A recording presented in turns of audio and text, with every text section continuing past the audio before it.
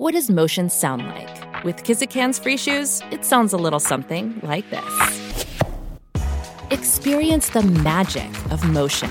Get a free pair of socks with your first order at kizik.com/socks. This episode is brought to you by Snapple. Want to know another Snapple fact? The first hot air balloon passengers were a sheep, a duck, and a rooster. Ridiculous. Check out Snapple.com to find ridiculously flavored Snapple near you.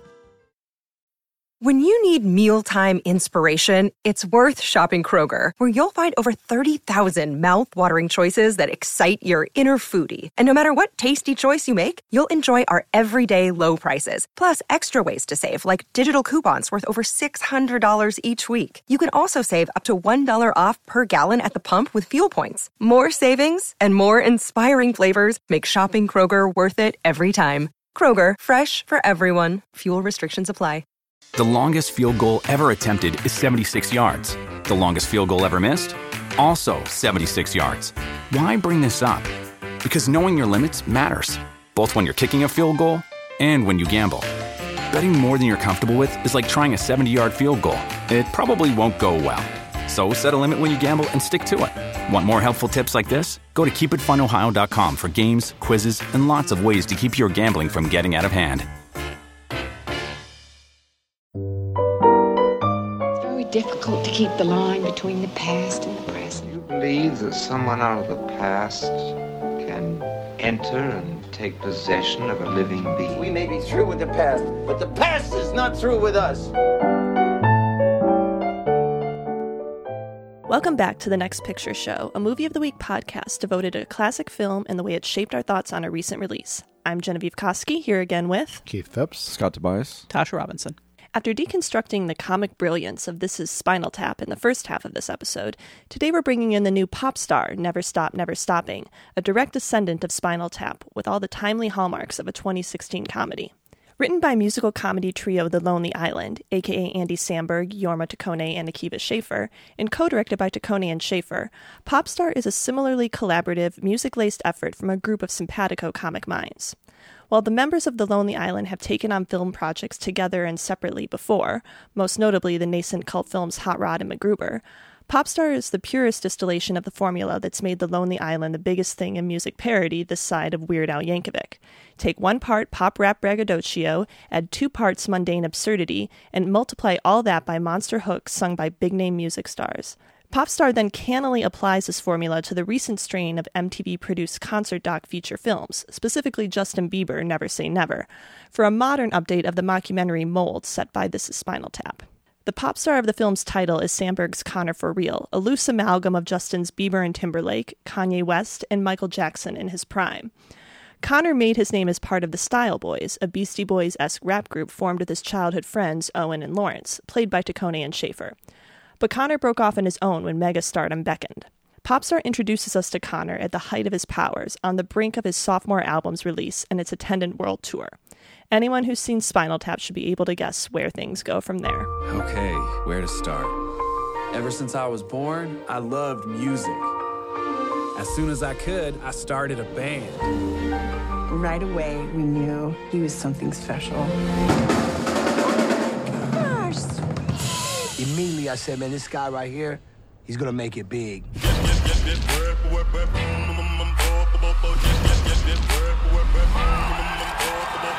Connor for Real is actually saving the record industry. Everybody's just waiting to see, like, what he does next. Connor's hot. You tell me you didn't see him and say, yo, he's the star.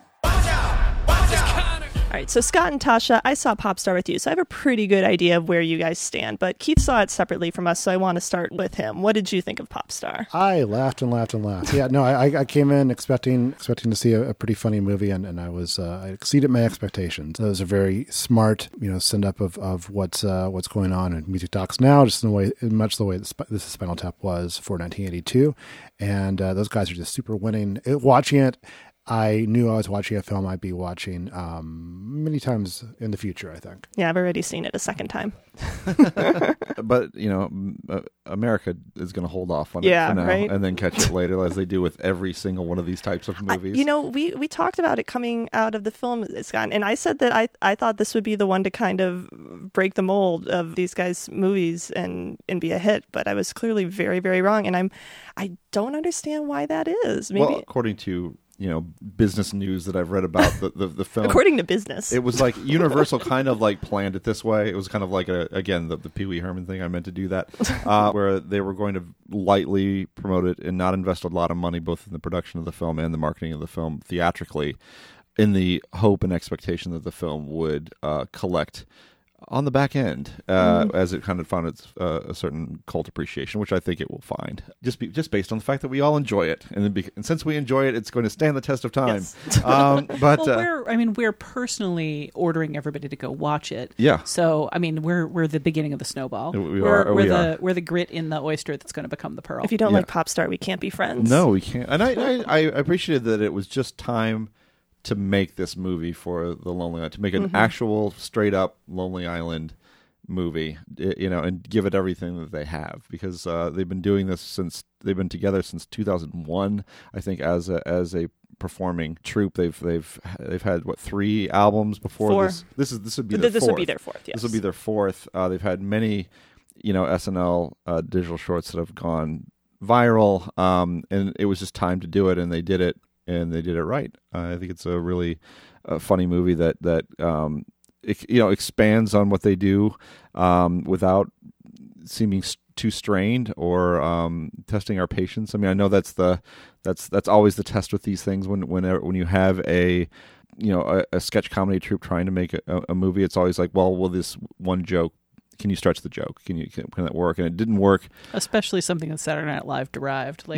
Or musical, or something like you look at the Tenacious D movie, for example, which has an unbelievably brilliant opening, and then it just can't follow through on it at all. And this is one that I think I laughed at it, found something to laugh at in every scene. I think it helps too that it has some emotional underpinning to it as well. There is a drama between these characters, not unlike Spinal Tap, where everyone has to kind of drift apart and drift back together, and I think that plays out really convincingly, as silly as this movie is, and as much as sort of the characters beg not to be taken seriously, I think you take them seriously enough to have a stake in their happiness. I think it's really significant that the directors assume that their audience is not even going to have the patience in this film to sit through a full Lonely Island music video.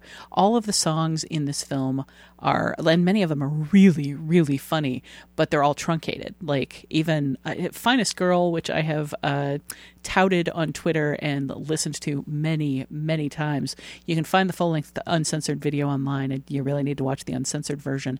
But even within the context of the film, when it plays hilariously, they only play about 2/3 of the song. They assume that your patience might be tried by literally the length of a pop song, and that really speaks to how fast-moving and how tight this movie is. Well, and also, both the movie and the songs know to get in and get out before the joke gets too old. Lonely Island songs rarely go above 3 minutes, and I think it's notable that both Popstar and Spinal Tap get in and out in under 90 minutes. They don't stretch the joke too far, and that's really important, I think, when you're dealing with kind of quote-unquote stupid humor.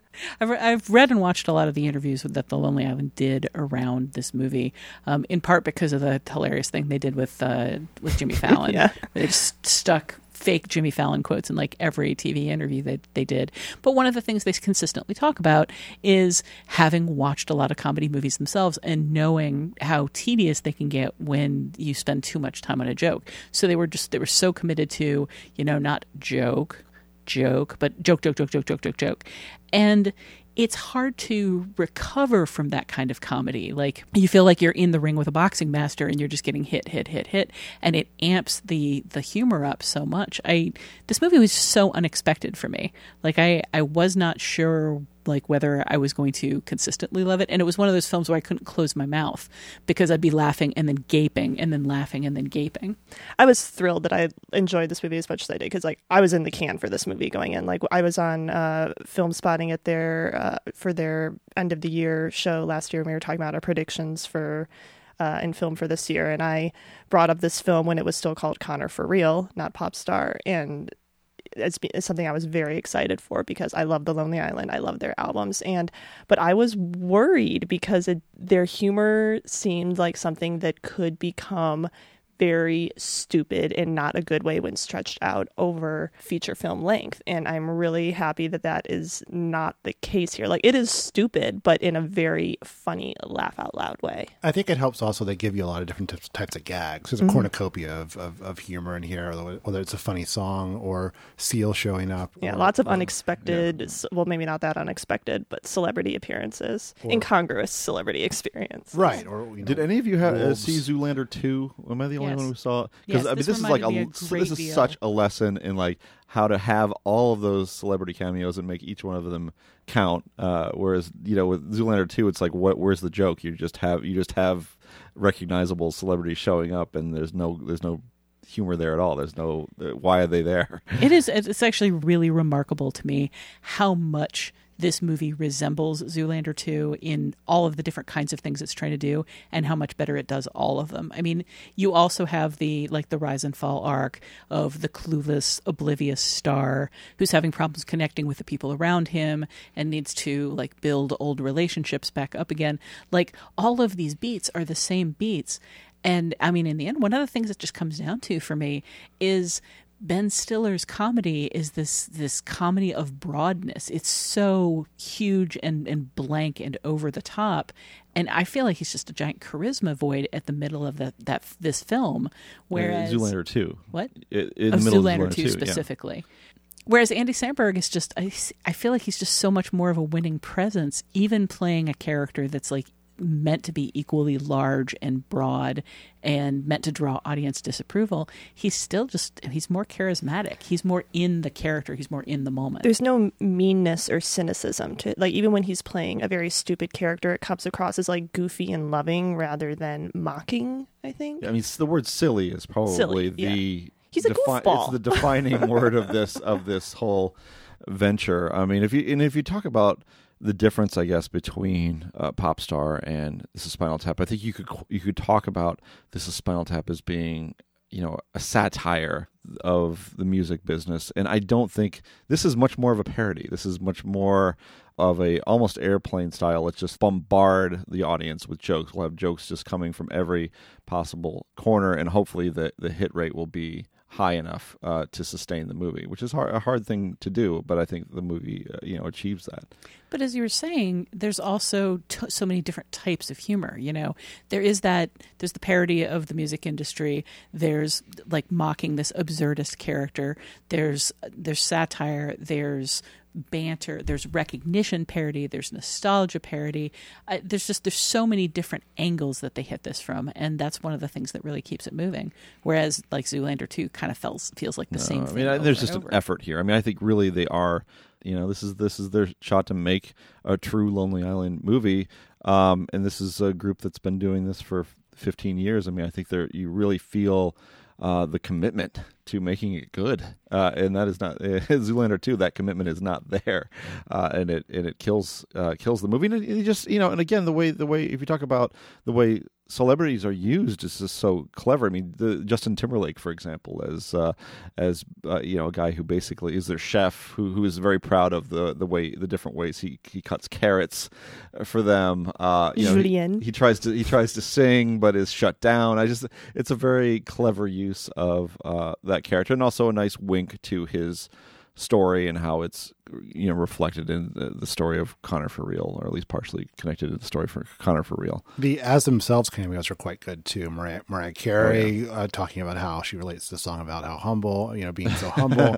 Ringo Starr is in this movie. I loved Usher's excitement over doing the donkey roll. Yes, the donkey roll. I love the donkey roll. I can see why it was a big hit. And I like that they mentioned the donkey roll many times, but they hold off. You don't get to see the donkey roll like in full until that segment on dance Fallon. is so great too. It's so good. Oh my gosh.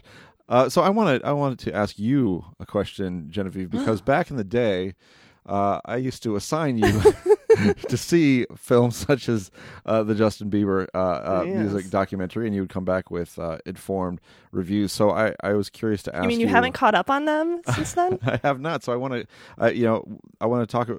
How is the style, I guess, of Popstar reflective of the style of this movie? Yeah, it's. I mean, the whole idea of kind of a concert doc. I mean, obviously Spinal Tap has performance footage, but the kind of MTV strain of concert doc is very much, its energy is divided between kind of a you are there concert experience and, quote unquote, personal moments with the star. And there's lots of social media overlays. I know in the first Justin Bieber documentary there's a lot of just like tweets popping up on screen and showing him interacting with his fans that way, and that's something that Popstar does quite a bit.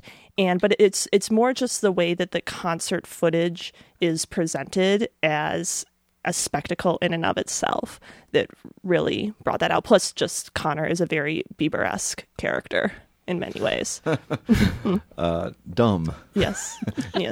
And he's got a lot of tattoos. They have a lot of. But yeah, I'm sure if Universal had allowed the budget, they would have made those concert scenes in 3D, because those movies always make the concert scenes in 3D and shoot lasers and bubbles at you, because that's kind of the idea of them, is like putting you in the front row. Well, stagecraft wise, they're probably pretty similar too, though. I mean, Justin Bieber does so many quick changes, the magic tricks. Oh yeah, I'm just now remembering the scene of him with all of his quick changes. I do appreciate that Popstar is an equal opportunity nudity delivery device. I would say perhaps unequal in the opposite direction is what you want. Yeah, probably. Mostly because the Sandberg spends a significant amount of time without clothing on, and I'm not sure many other people in the movie do. There's the fan outside the limo. There's that. That's who's Judd Apatow, by the way? That's very Walk Hard. Well, by the way. That's the rumor. I thought that was confirmed. Why am I even talking about this? Yeah.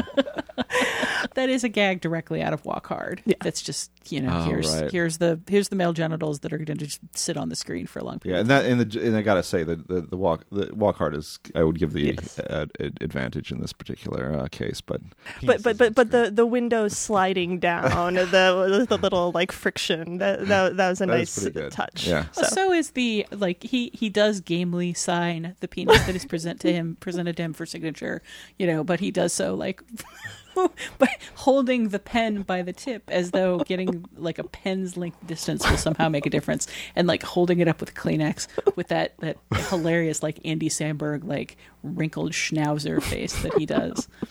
While we're talking about the style, I thought one of the things we should maybe address is the specific style of humor, both here and in Spinal Tap. I think there's a very specific strain of humor that runs through the Lonely Islands projects in general, just as there's a very specific strain of humor that runs through Spinal Tap and through it into the movies that Christopher Guest made in the mockumentary form. And I think it's really interesting sort of tracking their projects over time, how you can see this very strong sensibility that lives in both groups of people that work together over and over and over. In the Lonely Islands case, there's the sense of the over-the-top comedy that's based very strongly in undercutting and humiliating themselves. And I recently watched Hot Rod because I was wondering, is it as hilarious as Popstar? And just nobody's told me.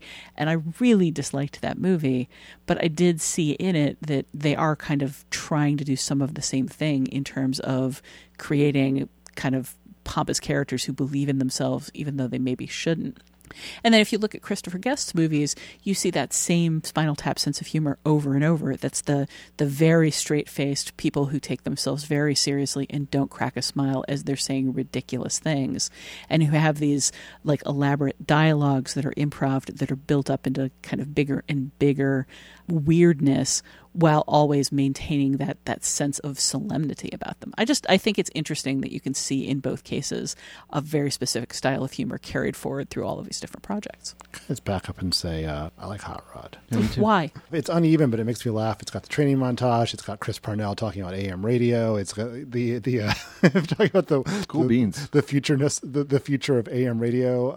I don't know. I like it. I mean, for me, it just kind of typified that idea of taking the one joke and running way, way, way too far with it and making it tedious. And for me, the big difference between Popstar and Hot Rod, apart from pacing, is that Popstar is about arrogant characters being ridiculous, whereas Hot Rod is so much about kind of pathetic, sad, small characters who it becomes very complicated with the sympathies, because you're not looking up at them and laughing at where they've put themselves. You're looking down at them and trying not to feel sorry for them. But both of them have this absurdist element to them that I like. I mean, I think the big, I guess, virally seen from Hot Rod is that whole cool beans thing, which is just so stupid and silly and works, I think, pretty wonderfully in the film. And I think there's that willingness to, throw the brakes on a movie if necessary,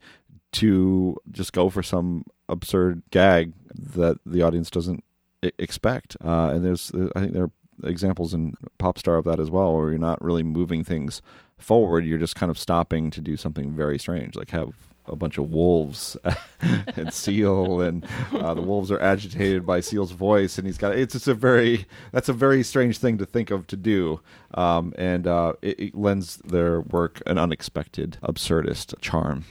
Yeah, I think one of the most interesting things about that comparison in Christopher Guest's style versus Lonely Island style is Lonely Island is all about fully and energetically committing to the bit, whereas Christopher Guest's style, I mean, I know it's a Rob Reiner movie, but Christopher Guest picked up that style and ran with it for all the improv films he did.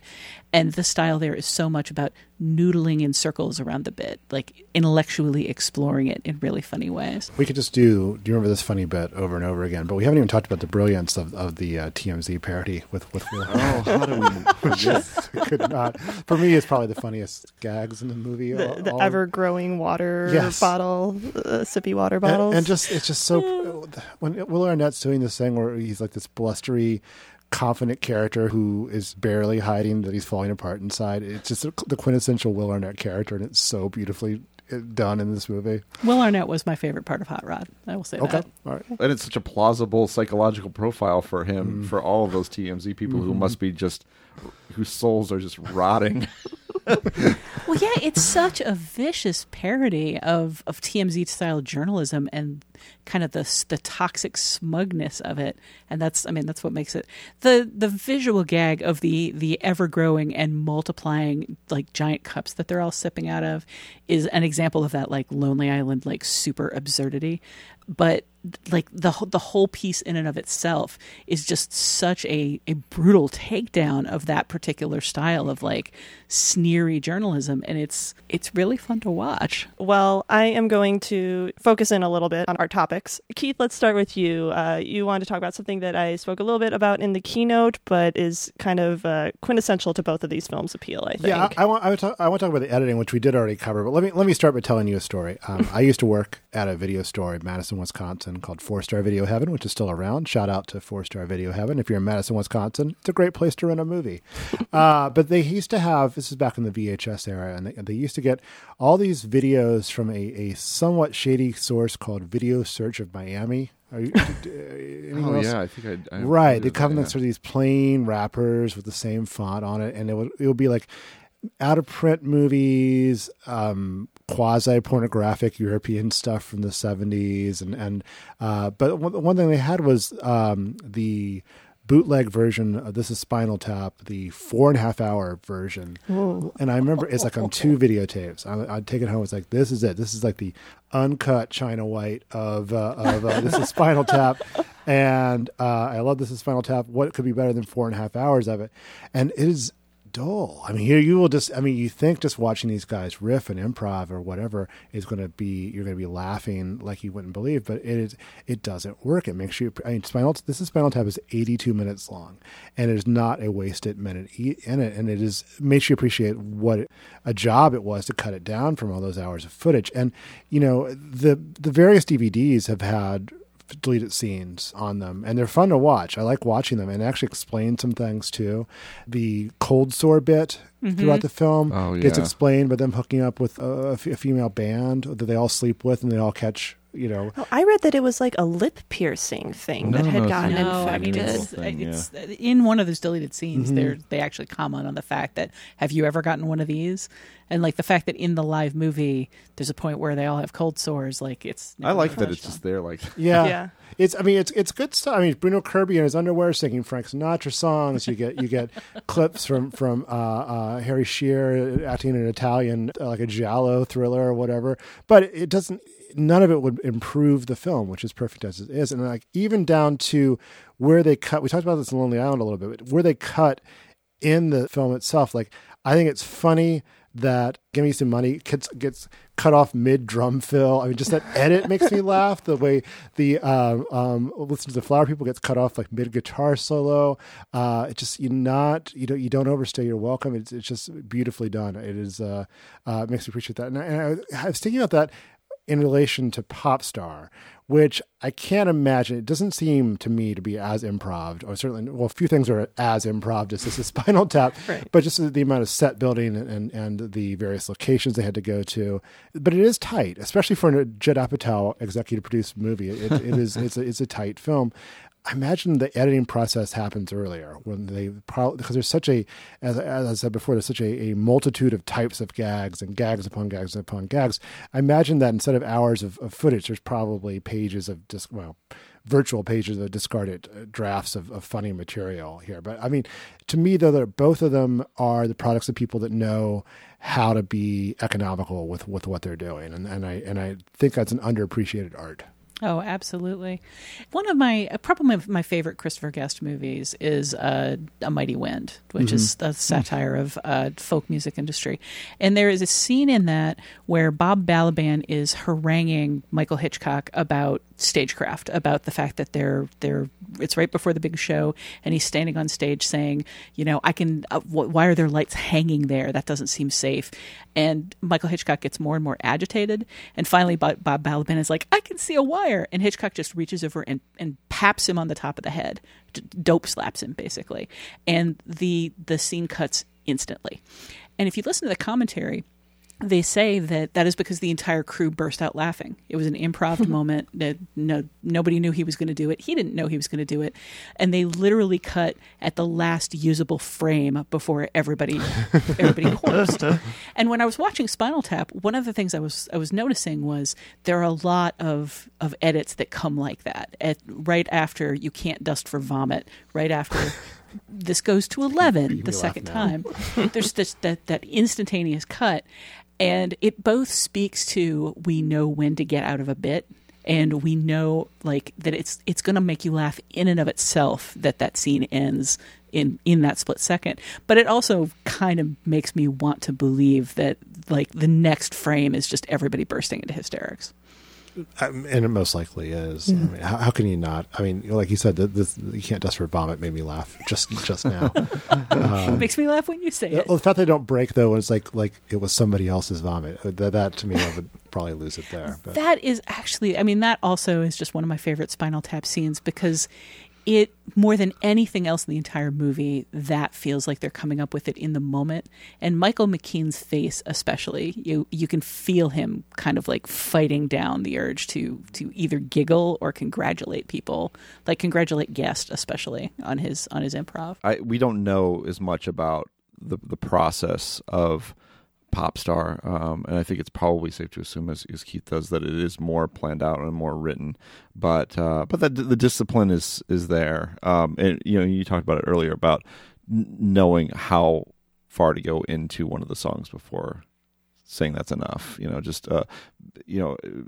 have to be concise, and you have to know when something is going to be funny and when it's going to stop being funny and cut maybe a beat before, and just having a sense of the overall pace of the thing. And Popstar to me is almost particularly perilous in that regard because it feels so random. A lot of the jokes do kind of come out of the blue, and a lot of that can just feel like fat you want to cut away.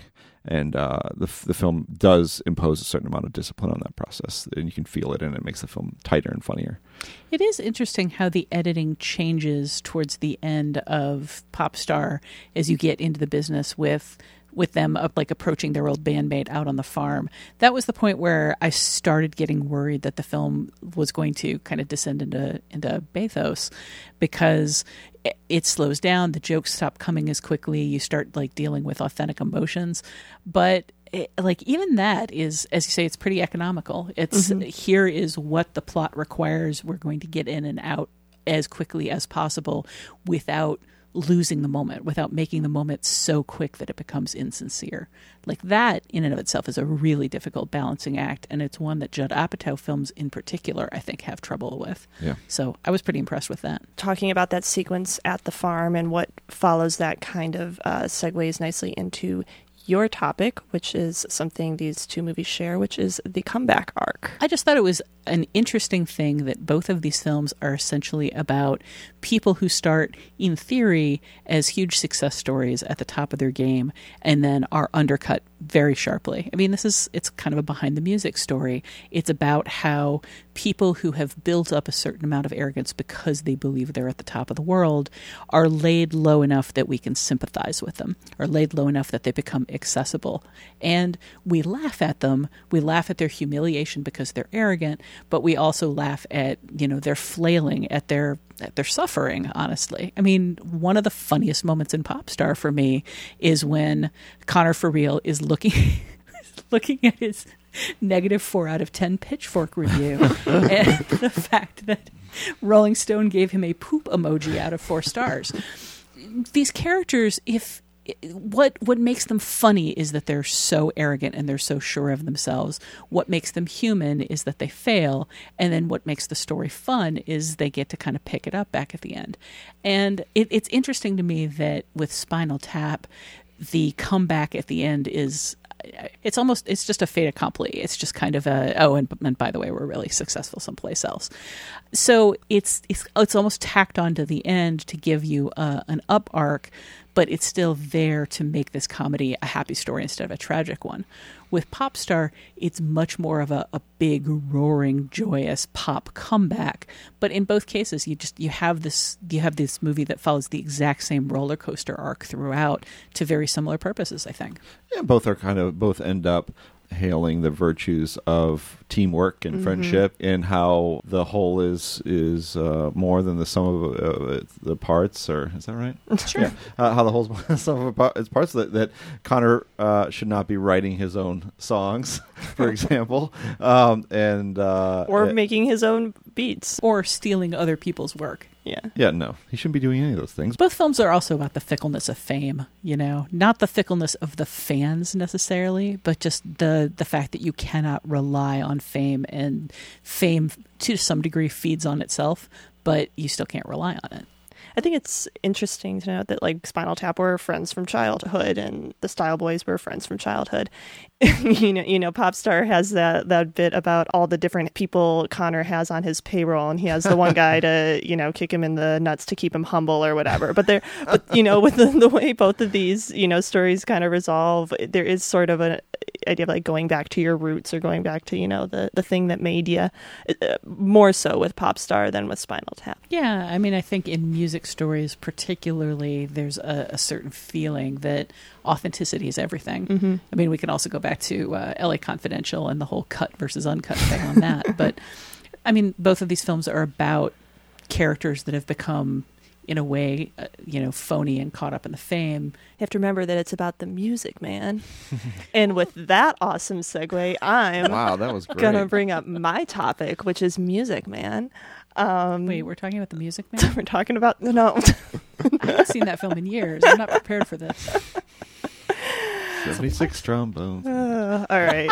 Besides the mockumentary format, the strongest link between Popstar and Spinal Tap is the way the two films use original comedic music throughout. But where the music of Spinal Tap, the fictional band, was first introduced to the world via the film, The Lonely Island had an established musical persona going into Popstar. At this point, Spinal Tap songs like Tonight I'm Gonna Rock You Tonight and Big Bottom are almost as well known as the film that spawned them. But in 1984, they served as the debut, such as it is, of England's loudest band, and are part of the foundation of the band's mythology. By contrast, The Lonely Island has been well known for its song parodies since at least Lazy Sunday debuted on SNL in 2005, and they released 3 full-length albums prior to Popstar. The humor, tone, and production value of the music in Popstar is heavily informed by what The Lonely Island has produced before, perhaps most notably in the climactic guest appearance by Michael Bolton, who performed on one of the trio's biggest hits, Jack Sparrow. So I guess what I'm trying to get at here is that where the music in This Is Spinal Tap feels like an extension of the film, Popstar feels more like an extension of The Lonely Island's music. Does that ring true to you guys at all, or should we just spend this segment kind of naming our favorite songs from the films? Because I'm cool with that too. Can we do both? Yeah. I mean, no, I think you're right. I think that this is very much an extension of maybe not where they started musically with Lazy Sunday, or where they became huge viral hits with Lazy Sunday, but where they've ended up with Jack Sparrow and YOLO and I Just Had Sex and I'm on a Boat, like all of these big chest thumping rap anthems that are about like conspicuous consumption and outsized lifestyle and all of the things that so much rap is about. They've just kind of extended that into the characters themselves, and it works really well. Also, much like Spinal Tap, it works because it's so convincing. I mean, these are really catchy songs. They're absurd. They're all, especially Akiva Schaffer, really great rappers. You know, yeah, really. It's. I don't think it would work if it was just goofy people with no flow. I mean, they know what they're doing and they do it very well. Just on the basic level, the free associative allusions and references are all. It's just really fun to hear. Yeah, I think The Lonely Island are really talented musicians. I mean, we talked in the first half about the actors who play Spinal Tap, like, you know, having some real musical chops, and that is certainly the case here too. Like, the production on these songs, for the most part, is indistinguishable from a lot of what's on pop radio. And, you know, their lyrics are silly and stupid and occasionally don't rhyme, but they're also like really smart about language in some ways. Like, I brought this up on Twitter to Scott, but the song I'm So Humble, which I actually like more than Finest Girl, but like the opening lines of that are, bar none, I am the most humblest, number one at the top of the humble list.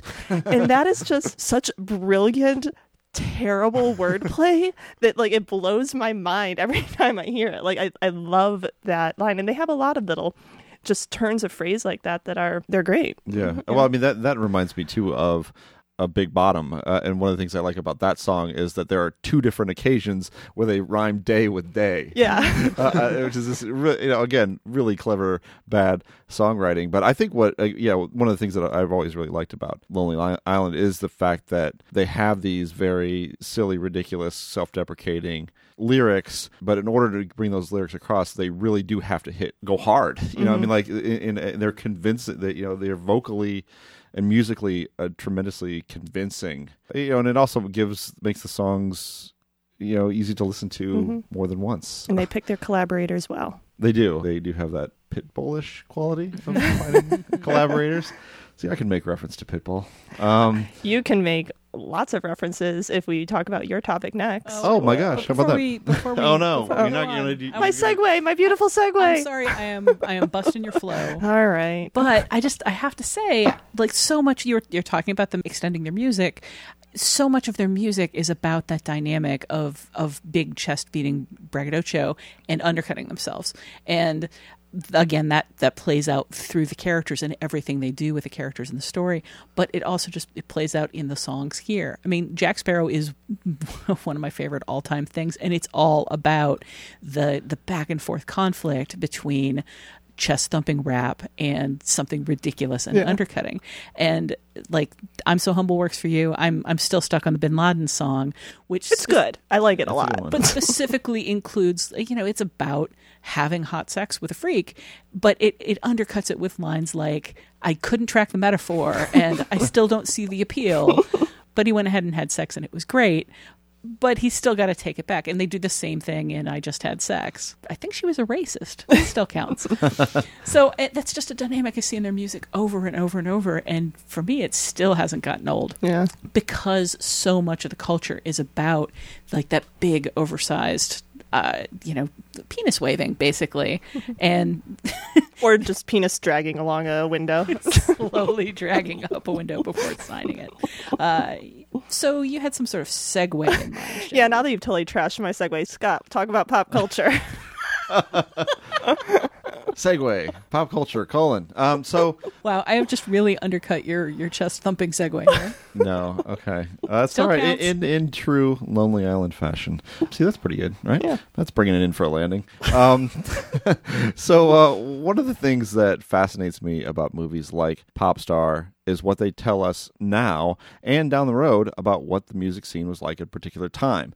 We saw that a little bit in This is Spinal Tap, which references a specific strain of pop pomposity, but also the structure of the business at the time, the label parties, the venues, the store signings, the record release and touring strategies, etc.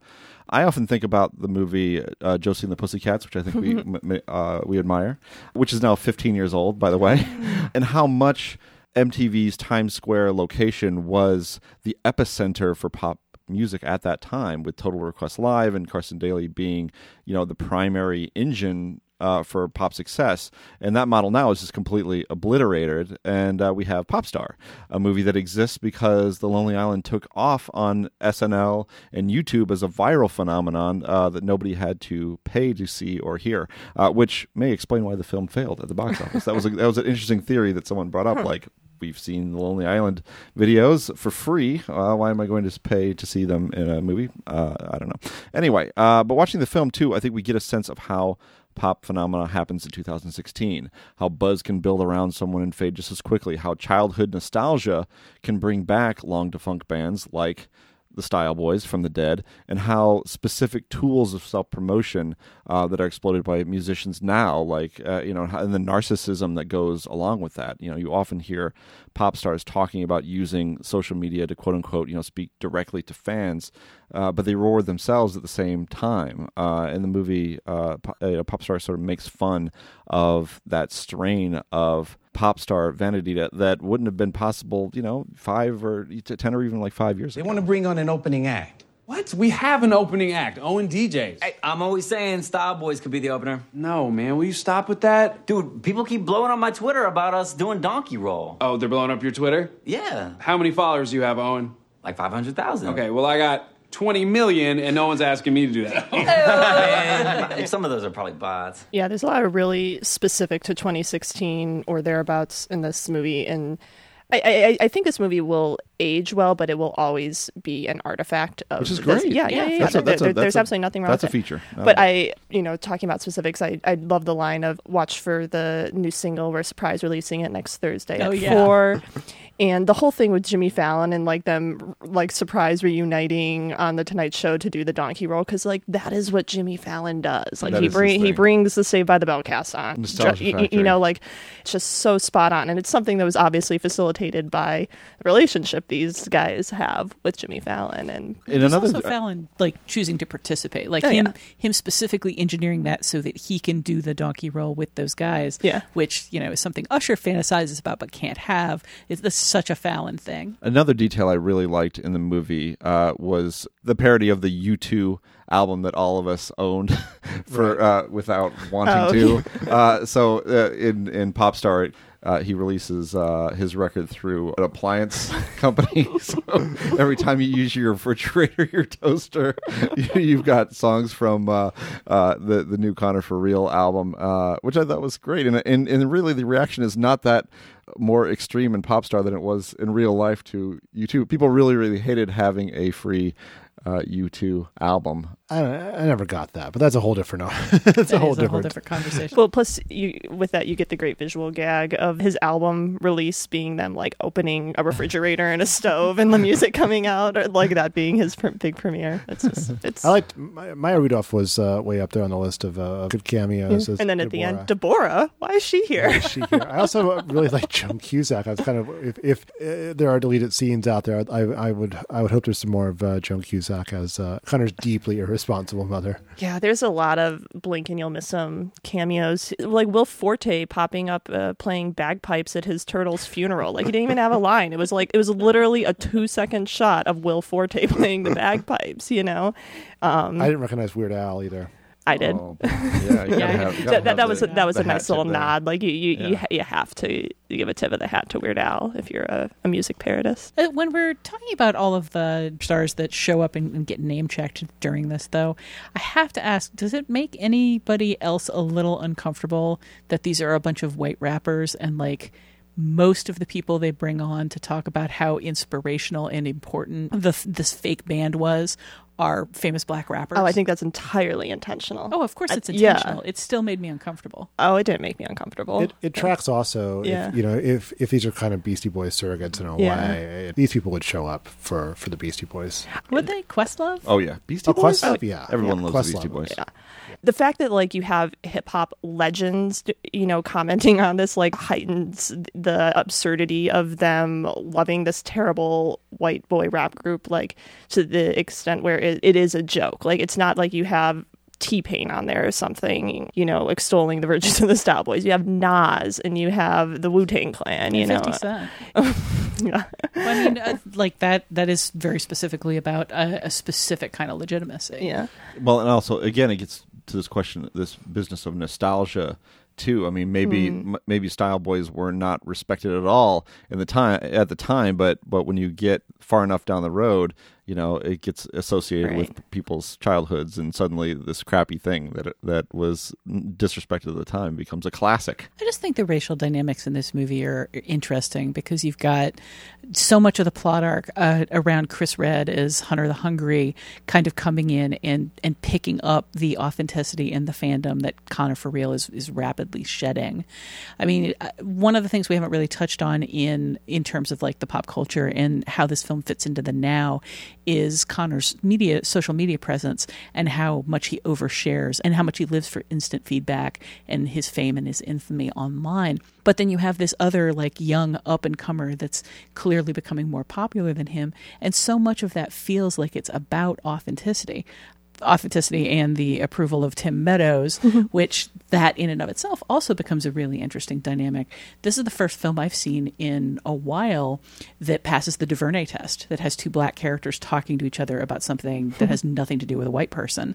And that moment for me, I thought that was a really interesting moment where those two characters are allowed to have their own story and are allowed to be like their own thing that has nothing to do with like the central thrust of this film. This doesn't address the racial component of the film, but it does. One significant contrast between Hunter and Connor is the difference between, an upcoming artist who is connected with, what is real and what is happening now, and an artist, Connor, who is completely isolated and in his bubble of 23 personal assistants and in social media. And I mean, the film is very clever about parodying a very specific type of 21st century pop insularity, I guess, in the way he lives and the people that he has around him, and all this affirmation that he gets from his fans, the affirmation that he gets from the people he pays to be his yes men.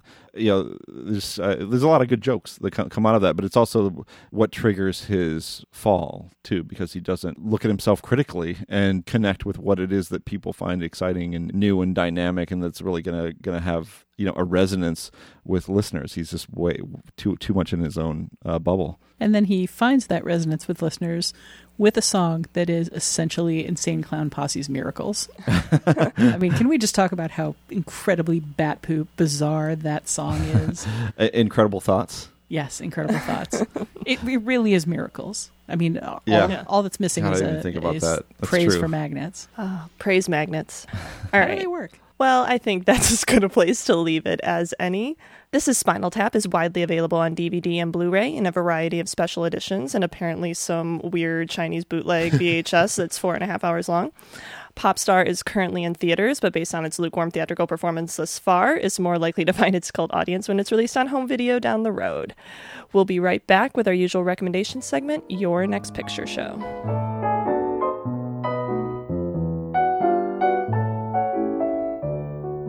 Finally, it's time to catch each other up on films or film-related items we've seen in the interim since our last podcast. We call it Your Next Picture Show, in the hopes that it'll put some interesting choices on your radar. Keith, you want to kick us off? I'll start off with a movie which I didn't know anything about, and I watched it. It's like, I'm still not quite sure what kind of movie I just watched, but it's quite good. It's a film called The Fits. It's the first narrative feature by a director named Anna Rose Holmer, and it was filmed in Cincinnati. It follows a kind of tomboy named Tony, who's 11 years old, trained to be a boxer, who kind of changes her mind or wants to try out for a dance troupe, and she's an outsider. There's virtually no dialogue, and especially from the lead character in the first stretch of this film, and it kind of this nice portrait of pre-adolescent isolation, and then it kind of takes a turn as the various girls in her troupe kind of fall prey to this mysterious ailment that causes them to cause seizures, and it feels like it's turning into a horror movie, and not to spoil anything, it doesn't turn into a horror movie. It kind of loops back around to being what it always was, but in a really interesting and oblique and mysterious way, and it's beautifully shot, quite stylishly shot, with a great lead performance from my favorite, well, certainly my favorite child actor of the year, but also my favorite actor name of the year, which is Royalty Hightower. That is the name of a future star. So it's kind of slowly rolling out, but very much worth seeking out. And it won't take up much of your time either. It's about, I think, 72 minutes long, it's a short feature, but it's a full meal. I like it. Yeah, agreed. Co-signed. I wrote about that one for The Verge, and it was, for me, it's very much like a dance piece, because so much of the movie is about her physicality, both in training and in dancing and in practicing alone, but also just where she stands in proximity to other people, whether she makes herself part of a group or stands outside it, how groups change when she approaches them, how she physically interacts with boys, with girls, with different kind of people. There's so much about physicality in this movie, and it's so refreshing. I'm with you on kind of having that feel of, I'm not entirely sure what kind of movie I just watched, but it's such a good feeling. It's such a good feeling to see something that not only doesn't slot into any really like neat little holes, but kind of gives you like a refreshing look on film, really, on the kind of stories the film can tell. Scott, you got a recommendation for us? I do. I wanted to recommend a film called De Palma. I bow to no one in my love of Brian De Palma, so I was already in the bag for Noah Baumbach and Jake Paltrow's documentary about him, if only because De Palma could always use some more fans / apologists, and this is a chance to make the case for him on a large scale.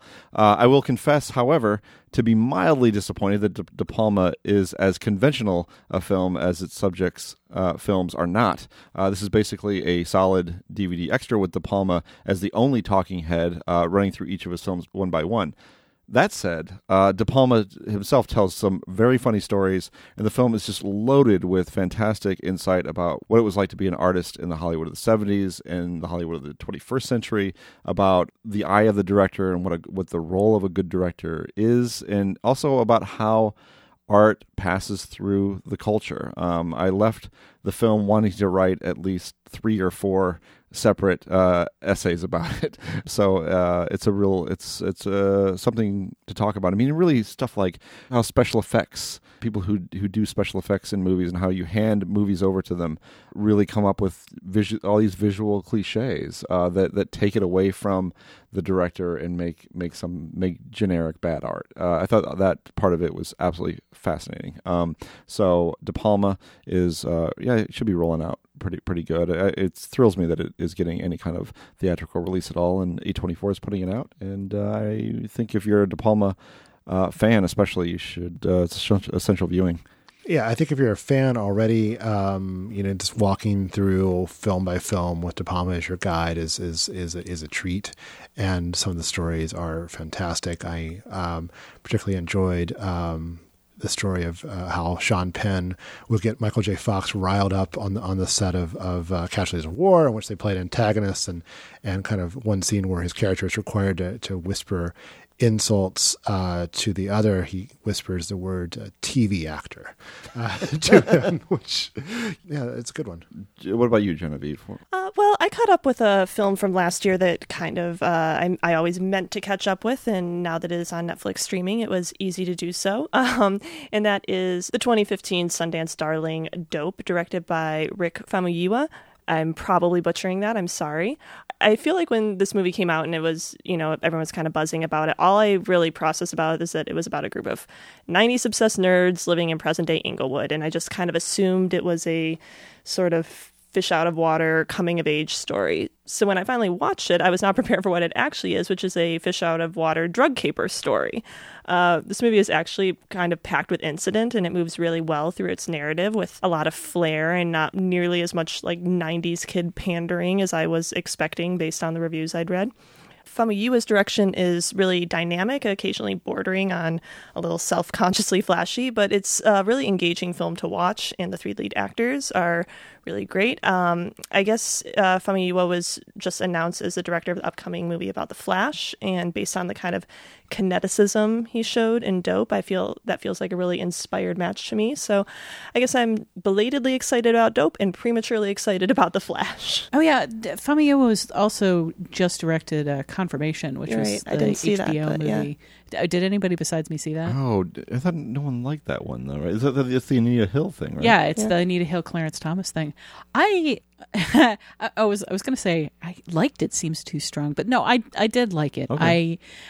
I think that it does some really interesting. I wrote about it for The Verge, so again, I don't really need to go into it in huge detail. You can find all that online, but it made me really interested in him as a director because it is so smart and careful about where it draws the line between the two characters and how it tells the story. And it really made me want to loop back and see more of his stuff. And when I found out that it's all available on Netflix, that was a huge bonus that I have not exploited properly. So now I will have to. Thank you. All right. So Tasha, bring us home. What do you got for us? I've got a little movie called Twilight. What? I'm going to recommend to everybody because it's so good. This is the 1998 Twilight, directed by Robert Benton. After our Nice Guys LA Confidential pairing, my husband and I went on a little sub LA Noir tear, and we finally watched Night Moves, for instance, which was really, really good. But one of the other things we watched was Twilight, which is much like Night Moves. It has Gene Hackman in it. It feels very aware of Night Moves in a lot of ways. It follows some of the same parallels. It's another LA Noir movie. It's another kind of rambling detective story about somebody trying to crack a case. Everybody is in this movie. It stars Paul Newman, Susan Sarandon, Gene Hackman, Reese Witherspoon, Stockard Channing, James Gardner, Juan Carlo Esposito, Liv Schreiber, Marco Martindale, Emmett Walsh, Jason Clarke. It's one of those movies where practically every small role that turns up on screen is a, oh my gosh, it's that person moment. And people turn up in really, really interesting and fun characters. It's very low key. Paul Newman plays a sort of detective who is definitely in the waning years of his life, and it's a slow roll kind of mystery story that is not in any particular hurry to get there. It has kind of that Elmore Leonard-y feel of very, very colorful characters doing very, very low level criminal stuff that they're not always physically or emotionally equipped for. And I don't want to say anything more about the plot because it's an unrequited love story. It's a requited love story. It's a murder mystery, and it's more LA Noir. And it's a really surprising film in a lot of ways. Co-written and directed by Robert Benton, who also did Kramer versus Kramer and Still of the Night, Places in the Heart, more unfortunately, The Human Stain. Well, I mean, if I recall, I mean, it was more touted as a follow-up to Benton and Newman's Nobody's Fool, right? I was not aware of that, but yeah, that was their based on a Richard Russo book, and this is co-written by Richard Russo. Yeah, Twilight's great. I'm one reason that I didn't see the more recent Twilight movie, so I don't have really an opinion about it one way or the other. Beyond it being kind of mad that it erased the title of a really good movie that not enough people have seen. Although, I mean, Twilight as a title is generic enough that for me, it's just good for a laugh. I appreciated that. Apparently, a bunch of people in my letterbox got a notification that I had rated a movie called Twilight and were horrified until they found out what it was. But yeah, Twilight. Who knew? All right. How can people see it? We watched it on DVD, but I mean, it's on all of the usual pay-to-rent services: Amazon, Vudu, iTunes, YouTube, Google Play. Pretty much all of the basics. It's pretty available. It's pretty out there. All right. Well, next time I get the urge to watch Twilight again, maybe I'll watch that one instead. I have seen the Catherine Hardwicke Twilight. You'd be doing yourself a favor with the Paul Newman Twilight. All right. I'll keep that in mind.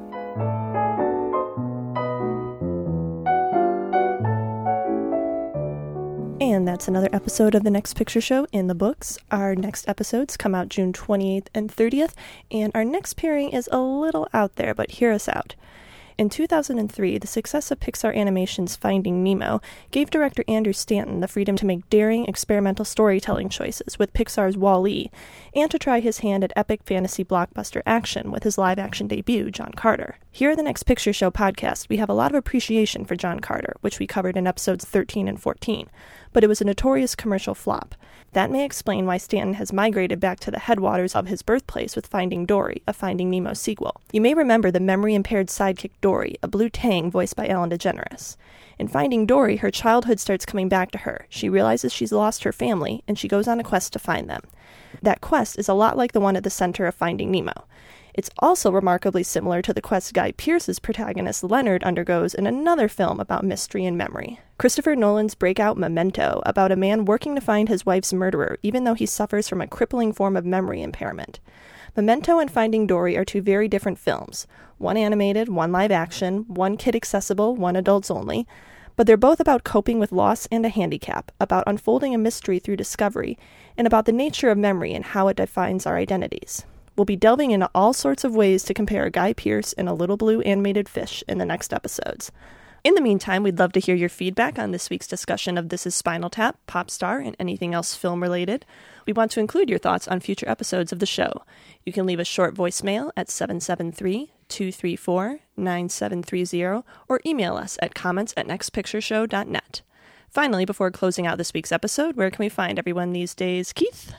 You can find me at uprocks.com, where I'm editorial director of film and television, and on Twitter at KFIPS3000. And I was also on the most recent episode of a podcast called Alcohollywood, talking about John Carpenter's In the Mouth of Madness, which is a late Carpenter favorite of mine. So it's a pleasure to talk about it. Scott?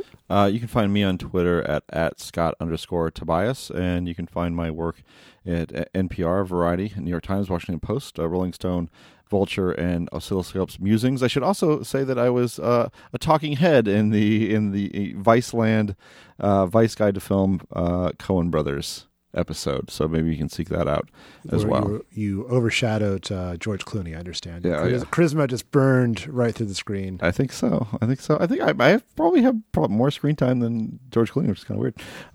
And I would say counterintuitive would be the word I would use for that. I think they cut together my best stuff, so I encourage people to check it out. Yeah, definitely seek that out. And Tasha? I'm the film critic over at TheVerge.com. You can find my writing there. You can find me on Twitter at Tasha Robinson. And I was on the most recent episode of Cut Print Film's Newsreel podcast, talking about a piece I wrote for Verge about whether the word unfilmable still means anything anymore in relationship to books and movies. And I'm on Twitter at Genevieve Koski, and I was on the most recent episode of this podcast. You can stay updated on The Next Picture Show via Twitter at Next Picture Pod, via Facebook at facebook.com/nextpictureshow, or by visiting nextpictureshow.net. And if you haven't already, please subscribe to the show on iTunes. And while you're there, think about rating and reviewing us. Every thumbs up helps us find new listeners and keep the show going. Thanks to Colin, the Animal Griffith, for his assistance producing the show, and thanks to Delmark Records for providing recording space at their home base, Riverside Studios. The Next Picture Show is proud to be a part of the Film Spotting family of podcasts and the Panoply Network. Please tune in next time. Incredible thoughts, incredible mind. I'm so overwhelmed. How did my brain conceive them? A snow white dove in the pitch black night. A raindrop falls from tremendous heights. A wave crashes off of a cliff in Scotland. A child bites an apple, but the core is rotten. TV is free, but what is the cost? We have GPS and yet we're still lost. A carrot in the desert, a camel in the garden, a man with giant ears begging your pardon. What if a garbage man was actually smart? A common misconception that we're tearing apart.